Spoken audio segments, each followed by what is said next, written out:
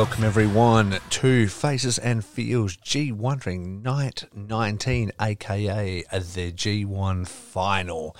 It is now a couple of days past from the fateful event. I mentioned that it was going to be on my birthday on the 18th of October, and I was maybe going to try and do some post-match stuff. None of that came to pass. There ended up being a lot of drinking, a lot of friends came on, and though we watched it, I didn't really pay good enough attention, I felt like, to even speak on it, you know. I knew who won, and I was happy about what had happened and stuff, but I didn't really pay any attention to the match. I'd kind of seen parts, but we were talking and drinking and then, yelling at certain parts, but then distracted and, and things like that. So I was like, look, I'm going to take some time. I'm actually going to watch it properly, and then I'm going to see how I feel about it. At first today, I started to watch it and I maybe wasn't into it. I was thinking maybe it's a bit slow. Maybe this is all Sanada can give me. Maybe he doesn't gel with Ibushi. I don't know what it is, because I expect a lot out of Ibushi matches, and I was like, what can he drag out of Sanada? Sanada has this cold skull persona where he doesn't give off a lot of emotion and really a lot of fighting spirit like some of the other guys, and it can kind of be sort of hard to invest in him a little bit. And also his moveset can kind of be a little bit limited for me. I don't really particularly like the skull end as a finish. I don't particularly like the TKO or the moonsault or the plancha or the paradise lock. So, I mean, there's or anything, I guess, but, he dresses pretty fresh in real life. He was some sick slides and seems cool as hell. So, there's kind of something there that there's definitely a talent there about him, but it's just finding the right thing. Just pressing stop on it now, and after watching it, I feel like I enjoyed the match. Did I enjoy it more than Jay White and Ibushi last year? Probably not. I actually recorded a whole episode about that when it happened, but before I ever release this podcast. I wonder if I can actually save that file and ever get that out if people wanted to hear it. But yeah, so either way, I think I really enjoyed the match by the time it was all said and done. And you know what?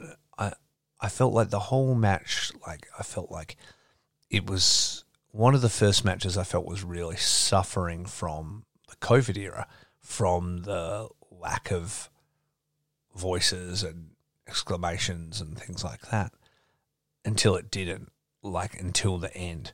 So the match starts off real kind of sportsman-y and stuff, and they're just sort of trying to outdo each other. And then Ibushi starts to trying to fire Sanada up. He's hitting him with a few slaps and stuff and trying to be come on, motherfucker, show me something.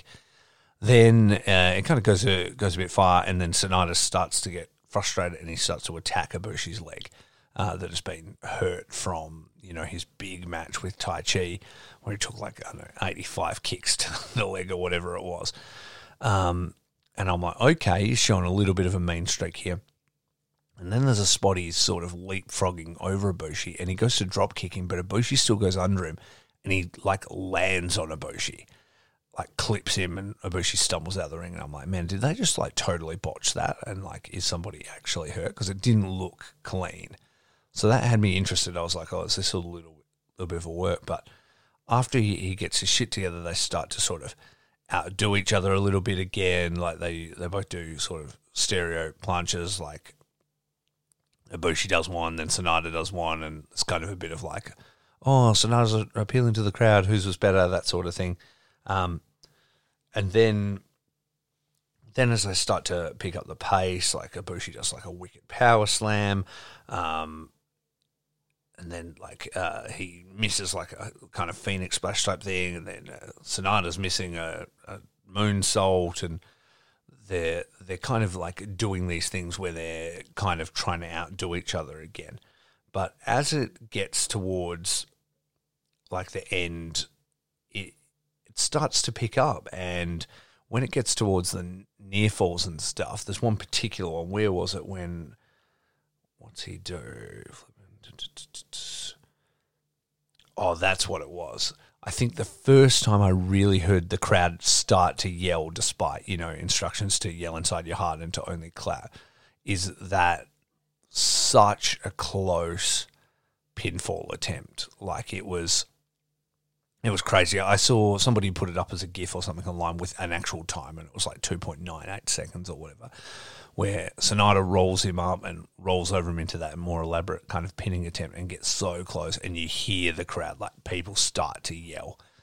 And it's not the whole crowd, but it's like part of it. And then from then on, in the last kind of interactions that they have, once he's out of that, so he does that, and then Ibushi, like, stands up and does this, like, jumping knee and clips him right on the button and then hits him with a Kamigoye. And then when he kicks out of that, and I think the Seven Commentary is the first guy to ever kick out on that, like, you heard people starting to yell, like, starting to get worked up. So then he picks him up, hits him with a huge Kamigoye, and it's the 3 then. And man, like, I was left going, that was actually pretty cool by the end of it. Like, I can take the sort of, outdoing each other, and it's a handsome off, and we both can do cool jumps and things like that. But when it started getting into, like, the emotional stuff, and when you're actually making, like, the very reserved Japanese crowd speak up when they're not supposed to, like, against the rules, because they just can't help but yell out, then you're doing something right. And whether I am in Sanada's corner or he's definitely something for me, it seems like he's definitely something for them because he's touching them in some way. So I think that's really cool. And maybe I'll be a little bit more inclined to give his matches a little bit more of a fair shake as it goes. As for Ibushi, I think that absolutely the right guy won 2 years in a row, 3 finals in a row. It's going to be interesting to see what now shakes out. Straight after the match, he was in his backstage comments, and there was a really cool interaction with Jay White. He's sitting down there, he's got a Zima, he's got the trophy, and then along comes Jay White sauntering down the hall. He's the only guy that beat Ibushi in the tournament. He's the challenger, right? So he's like, at some point, you're going to need to defend this briefcase, and you can bet it's to me. And when that happens, I'm taking it. That is really cool to me because it feels like the first time that may actually happen. Ibushi's the first guy to win 2 in a row, 3 finals in a row. Busted up leg from Tai Chi. Maybe he's not ready for another match. Maybe he's not ready for Jay, who really, though he got knocked out, had a lot of wins, but he didn't have a super grueling tournament. Like, when you look back at his matches, he had a few, he got beat and stuff, but he didn't really suffer like Ibushi did. Ibushi took it to every single person, fought them in their style, just had this, I'm bringing pro wrestling to the world, I want to be pro wrestling god, all this stuff. Jay's just getting in nut shots, he's dodging people, he's got huge laying down for him, he's doing all this stuff. He's not really working that hard. And so whether this means that Ibushi may be the first person to win 2 in a row in a very long time, but also the first person to lose the briefcase, that's pretty interesting. And another cool way to maybe backdoor Jay White into that main event. So I'll be watching very closely to see how that all pans out, and also where Jay goes as far as where he's standing in Bullet Club and he's drama with Evil and things like that. So the G1 has been, for me, the best one I have probably watched since I've been watching it. I feel like all the pieces are in more interesting places than they've ever been. And I feel like I'm really glad I took the time to do these episodes. Even though they were just little small things, it gave me 10, 15 minutes to my thoughts to think about every night and what I enjoyed and what I didn't. And maybe I learned something from it or maybe not. And at the very least, I show myself I can put in the work ethic and knock this out. So good work, me, for actually doing this. So the next thing I'm going to try and do is have a sort of catch up with Travis. We want to try and maybe do our favourite matches from each participant. So if anybody's thinking, oh, I might like to watch it, I like this guy, I want to catch his best match or whatever, we're going to try put together a list and decide what those are for each of the guys, and also talk about Travis's first G1 tournament, what he thought about it, how that all was, and then also deal with the whole thing, that how he won the tips and what that means for me and for our friendship. It ain't looking good.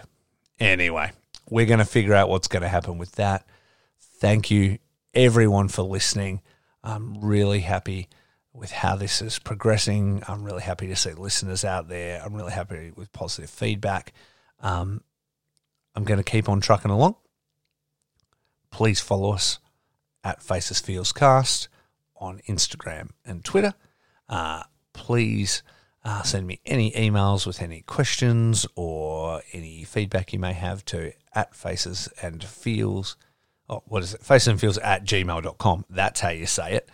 And I'll see you down the road when I release the next one. Thanks for tuning into this G Wondering series, and I will see what comes next. Thank you and peace out.